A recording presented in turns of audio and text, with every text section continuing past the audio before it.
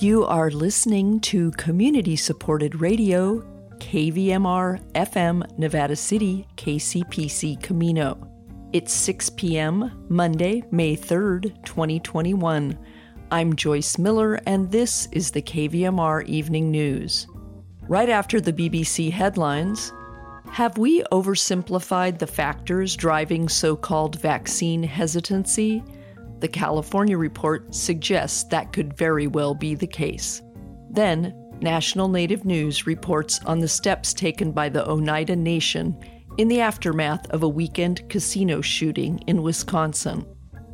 And after a roundup of regional news and weather, we take a walk in the park with Sid Brown. This is the California Report. I'm Lily Jamali. 4 people are dead after a 40-foot cabin cruiser suspected of being part of a human smuggling operation crashed and overturned yesterday in the waters off of Point Loma in San Diego. The boat was packed with almost 30 people and crashed and broke apart near Cabrillo National Monument. Here's San Diego lifeguard Lieutenant Rick Romero describing the injuries of those aboard the boat. They range from just hypothermia and others just from injuries caused by the breaking of the vessel. I can't confirm how many people had serious injuries, but a wide variety of injuries. Jeffrey Stevenson with Customs and Border Protection says all signs point to the boat being used to smuggle people illegally into the country. He says these smuggling vessels are often not equipped to handle rough conditions. They don't care about the people they're exploiting. All they care about is profit. To them, these people are just commodities. So you can see that in the way they treat them. Inadequate safety equipment, really poorly equipped vessels. Sometimes they'll give them flotation devices and life jackets. The suspected operator is being questioned by Border Patrol agents. And this happened on a weekend when Border Patrol and partner agencies were ramping up efforts to stop smuggling efforts off the coast of San Diego. Well, several large COVID-19 vaccination sites across the state are set to wind down operations by the end of this month. That includes the mass vaccination hub at Moscone Center in San Francisco, which plans to close May 28th after completing appointments for people getting their second shot. Late last week, the city of Los Angeles announced plans to wind down operations by the end of May at Dodger Stadium, one of the largest vaccination sites in the country. As demand for COVID-19 vaccines has slowed in recent weeks, many cities and counties across the state have begun shifting gears, focusing more on mobile vaccination sites to get doses to people who haven't been vaccinated yet. Well, in the Central Valley, the Fresno County Department of Public Health is diverting COVID-19 vaccines allocated to that county elsewhere because of low demand. The California Report's Central Valley reporter Alex Hall has more on why some are unsure about the vaccine and what public health experts say can be done about it. 31-year-old Celia Maldonado has made 3 appointments to get the COVID-19 vaccine since late March, and she's canceled every single one of them, which she feels guilty about. I feel like there's no clear answer to my concerns. It's driving me crazy. Those concerns predate the Johnson & Johnson pause, she says, and include fears about the lack of data on long-term side effects, especially when it comes to pregnant women who get the vaccine. Although the CDC says there is no evidence getting vaccinated causes problems with pregnancy. I just fear that unknown. I know this can happen to me if I get COVID. I don't know exactly what can happen to me from getting this vaccine. She feels ashamed to bring up those doubts and fears to friends who have already gotten vaccinated. And she says she doesn't fall into the categories typically associated with vaccine hesitancy. I was listening to NPR the other day, and there was a report like, oh, the people who are not vaccinated are right-wing evangelicals and this and this and that. And of course, they put Latino people in there.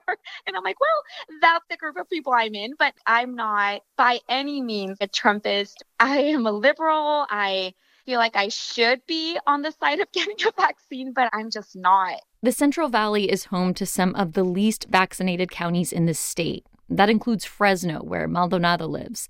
In an effort to get more people vaccinated, local health officials here are now focusing education and outreach in neighborhoods where people haven't gotten a shot. We do this a lot, right? We want to make We want to find patterns. Dr. Rishi Goyal of Columbia University is leading a team that's looking at the language around vaccine hesitancy on social media and online forums to figure out what drives it. He says he's suspicious of survey data that looks simply at demographics because it oversimplifies the problem. There are Somali immigrants in Minnesota that are vaccine hesitant, right? There are rural GOP populations that are hesitant.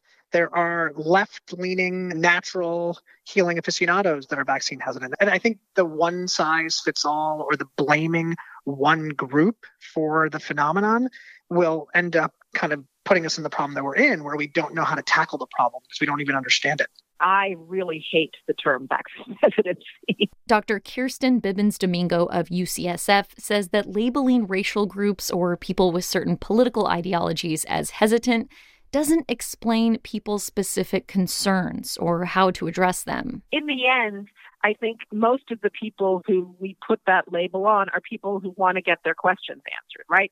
And I think it is a little bit of a cop-out for us to label people as hesitant when all of the issues we're talking about are ones that we in public health should be working harder to think about overcoming. What healthcare providers can do, says Dr. Lisa Rosenbaum, a cardiologist and assistant professor at Harvard who has studied COVID-19 vaccine hesitancy, is hear people out. Answer their questions. It's just so intuitive to us when you're trying to convince people to do something to craft a message. The real work has to be done on the ground, talking to people, making them feel heard, making them feel understood. And I don't think any messaging campaign can overcome that. Especially to reach people like Maldonado, for whom a change in messaging won't necessarily have an impact. Only more data, and to get there, time to see the COVID-19 vaccines are safe. For the California Report, I'm Alex Hall in Fresno. Support for the California Report comes from Paint Care, now with 800 drop-off sites in California where households and businesses can recycle their leftover paint. More at paintcare.org. California Healthcare Foundation, ensuring the voices of Californians are heard in California's decisions about healthcare, on the web at chcf.org/voices. And Eric and Wendy Schmidt through the Schmidt Family Foundation, working together to create a just world where all people have access to renewable energy, clean air and water, and healthy food. On the web at theschmidt.org. And finally, another bright spot in the fight against the coronavirus, as LA County reported no new deaths related to COVID-19 yesterday. Health officials do warn this could be due to reporting delays on the weekend. But it's another positive step for our state's hardest hit county, which has seen nearly 24,000 COVID-related deaths so far. LA County is expected to move into the less restrictive yellow tier for reopening this week. And that is the California Report for this Monday, May 3rd. We are a production of KQED Public Radio. I'm Lily Jamali. Thanks so much for listening. This is National Native News. I'm Antonia Gonzalez. The Oneida Nation in Wisconsin is offering services for casino employees who may need to speak with a counselor as the tribe and surrounding community recovers from a deadly shooting. On Saturday night, shots were fired at a restaurant at the Oneida Casinos Hotel and Conference Center in Green Bay. 2 people were killed, 1 injured, and the suspect was shot by police, according to the Brown County Sheriff's Office. Oneida Nation officials in a press conference Sunday expressed their sadness to the victims' families and are offering support to casino employees as a multi-jurisdictional investigation takes place. Chairman Tahasi Hill. We've done our best to pull together as the Oneida Business Committee and our senior management to make sure that we're providing our employees the best response we can at this time. And so again, we're just trying to make sure we have a balanced approach to recovery from this situation, making sure we're taking care of physical health and safety, making sure mental health is being taken care of, and also spiritual health. So we want to make sure we continue to move forward with a balanced approach to recovery from this terrible situation. Vice Chairman Brandon Stevens says the tribe has received offers of support from federal leaders and the White House. As of Sunday, the tribe was still getting information about the shooting and coordinating efforts with employees. Stevens says the tribe will be evaluating its emergency response as previous active shooter training drills helped play a role in the incident. He says safety is of top concern. We wanted to make sure that our community, as well as the broader community, understand how Oneida Nation handles the situation as a family, as a nation. And we want the broader community to understand that we will continue to do our best. Our most possible resources will be dedicated to the recovery and long-term impacts, not only to the families but to the broader community as well. And we want to make sure that Northeast Wisconsin is safe, that we're working continually with the local agencies and municipalities, that they understand that we need to work and continue to work together on incidents and to prevent incidents like this from happening. Investigators believe the shooting was targeted and not random. The sheriff's office is expected to provide updates Monday. The casino is closed as the investigation continues. Counseling services are being offered on-site with no appointment needed or telephone resources for anyone wanting to call from home. The Menominee Indian Tribe has scored another legal victory in its fight against Canadian firm Aquila Resources and the company's plan to build the Back 40 mine on the Michigan-Wisconsin border. As Danielle Kading reports, a Michigan judge has sent the company's mining permit back for further review of the project's potential impacts on groundwater. Aquila wants to mine primarily gold and zinc from an open pit near the Menominee River. The permit is one of several needed for the project. The recent ruling is linked to a January decision by a Michigan administrative law judge who revoked a wetlands permit for the project. The judge found Aquila's groundwater model is not reliable enough to identify the mine's impacts on wetlands. Earth Justice Attorney Gussie Lord, who represents the tribe, says experts for the tribe and state found Aquila underestimated the mine's impacts to groundwater. The projections, for example, for groundwater levels were off by as much as 10 feet, which is, makes a big difference for wetlands impacts, surface stream impacts. The recent ruling means an administrative law judge will reconsider testimony and evidence to determine whether the mining permit should be upheld or denied. Both Michigan environmental regulators and Aquila Resources declined to comment on the ruling. Menominee Tribal Chairman Gunnar Peters said in a statement that the tribe will not stop fighting until the water and sacred sites are protected for good. For National Native News, I'm Danielle Kading. And I'm Antonia Gonzalez. National Native News is produced by Koahnic Broadcast Corporation with funding by the Corporation for Public Broadcasting.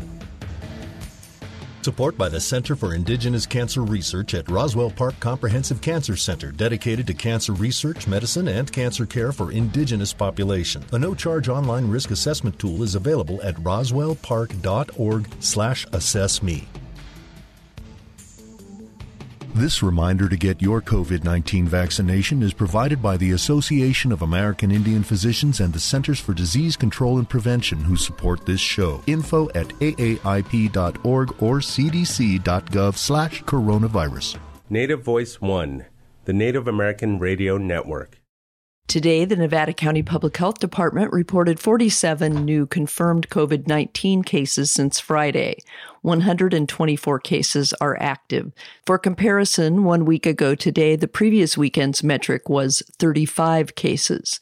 According to calculations from Ubinet.com, 72,767 vaccine doses have been administered to Nevada County residents, including both first and second doses. 32,817 Nevada County residents are fully vaccinated, which is a little over 39% of the county's residents aged 18 and older. The New York Times reported this afternoon that the Food and Drug Administration is preparing to authorize use of the Pfizer vaccine in adolescents 12 to 15 years old by early next week, according to federal officials familiar with the agency's plans. The authorization could come as early as this week. Ubinet.com reports that a private ceremony took place Sunday at Robinson Plaza in Nevada City to unveil the Remembrance Memorial, an art installation designed to honor the victims of COVID-19 in Nevada County. The memorial is a 6-foot-high column woven of natural elements from Nevada County with a dedication inscribed on local granite.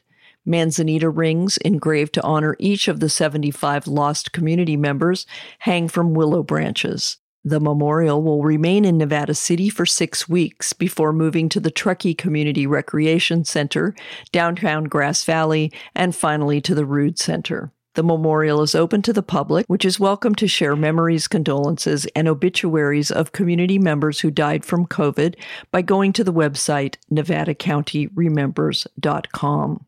This week, in the midst of critical fire conditions, the Nevada County Office of Emergency Services officially launches new zone-based technology designed to help expedite evacuations in case of fire and other emergencies. Residents can visit readynevadacounty.org/knowyourzone to find the zone numbers for areas they frequent, including home, school, work, or residences of family and friends. For example, I tested the system by looking up KVMR's address.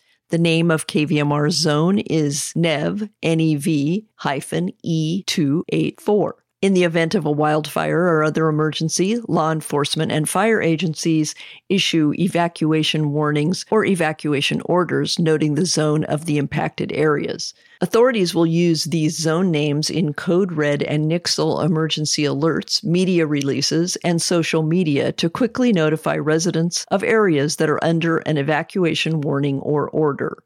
Emergency alerts will continue to be sent in the same manner as before. Zone details will also be part of the alerts, maps, and updates found on the Ready Nevada County dashboard that was much used during the Jones fire last August. The Union newspaper in Grass Valley reports that the City Council in Nevada City has announced the approval of a contract with Ted Steck to serve as interim police chief effective today. Steck comes to Nevada City as a retired police chief with almost 30 years of law enforcement experience, the past 5 as the police chief in Bishop. He has worked in both rural and urban areas, including the Suisun City Police Department, the Red Bluff Police Department, as well as in Shasta County with the State Bureau of Investigation. In the weather for our region, warm and dry through midweek with cooler days late in the week. Critical fire weather conditions through Tuesday due to gusty winds and low humidity. Tonight in Nevada City and Grass Valley, clear with a low of 58 degrees. On Tuesday, sunny with a high of 80 degrees and a low near 60. In Truckee tonight, clear with a low near 35. Mostly sunny with a high of 73 and a low of 36. In Sacramento, clear tonight with a low of 59. Tuesday in Sacramento, mainly sunny with a high in the low 90s and a low of 56.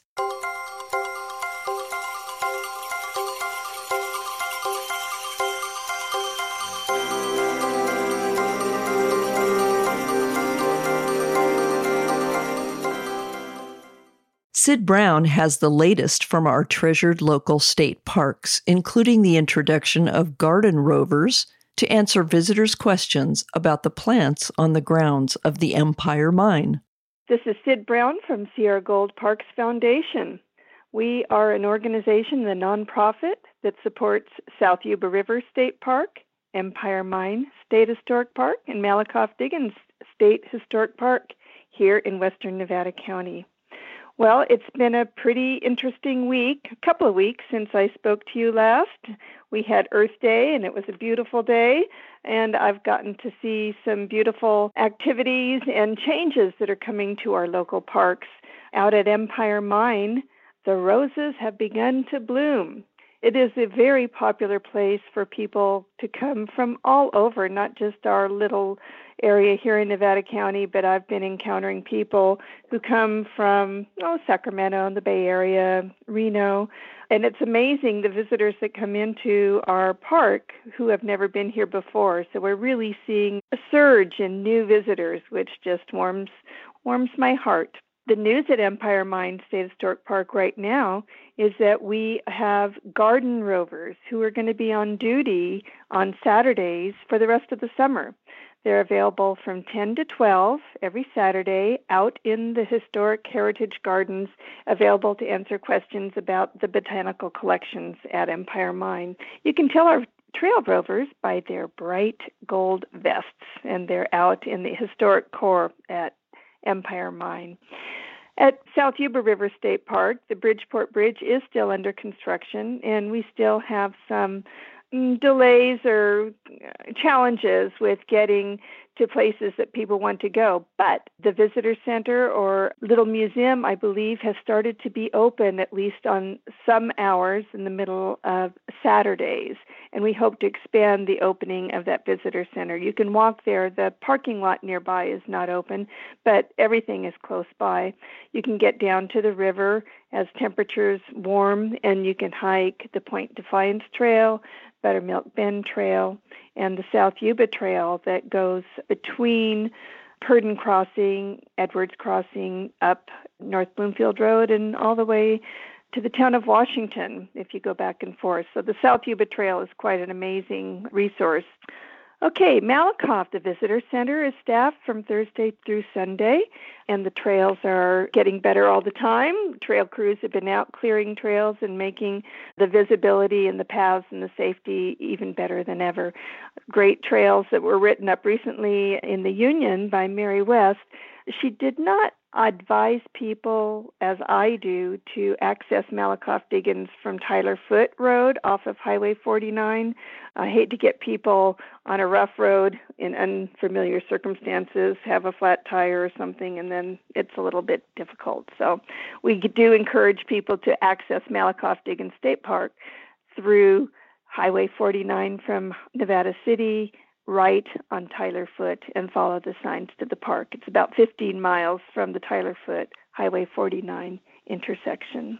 One thing of note that we take very, very seriously, especially now as the weather heats up, with record low snowpack and the rainfall at an almost all-time low, combined with the steep terrain of our river canyon, we are very concerned about fires here. And any campfires or debris burns can turn into a major disaster. So we really, really, really want to avoid people parking along the road that could interfere with emergency vehicles and access and response to fires or other emergencies. And we implore the public to help us keep our area safe. Fire and the river canyon just do not mix. And we want to be able to access the river canyon and the parks and not block the roads with our cars in our anticipation and enthusiasm to get to the river at the various locations. So please be advised that fire is an ever-present danger, and it's getting worse and worse on our minds as time goes on, as the summer extends. And also, the water is still cold. So people are going to be tempted to go into the water.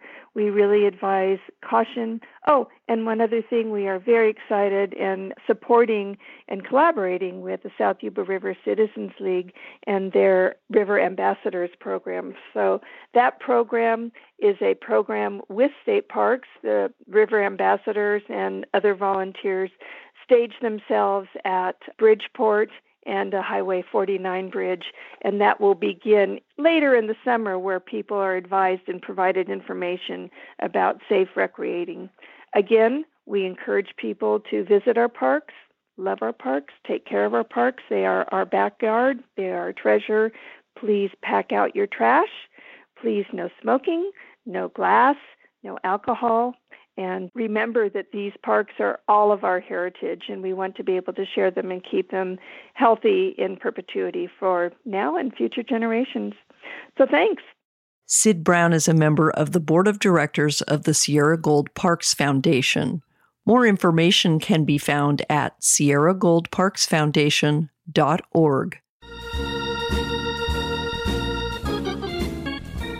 That's our newscast. Coming up next at 6:30, it's Disability Wrap with Anna Acton and Carl Sigman. They have a fascinating interview with public policy activist Dan Okenfuss of the Little People of America. And at 7 p.m., it's Democracy Now! With Amy Goodman. KVMR gets support from Nevada County Public Health, coordinating with healthcare providers to distribute COVID-19 vaccines to Nevada County residents 16 and older. Details at mynevadacounty.com/getvaccinated. Registration at myturn.ca.gov. The KVMR Evening News is produced by KVMR News Director Claudio Mendonça and airs Monday through Friday at 6 p.m. Enjoy your evening and stay safe.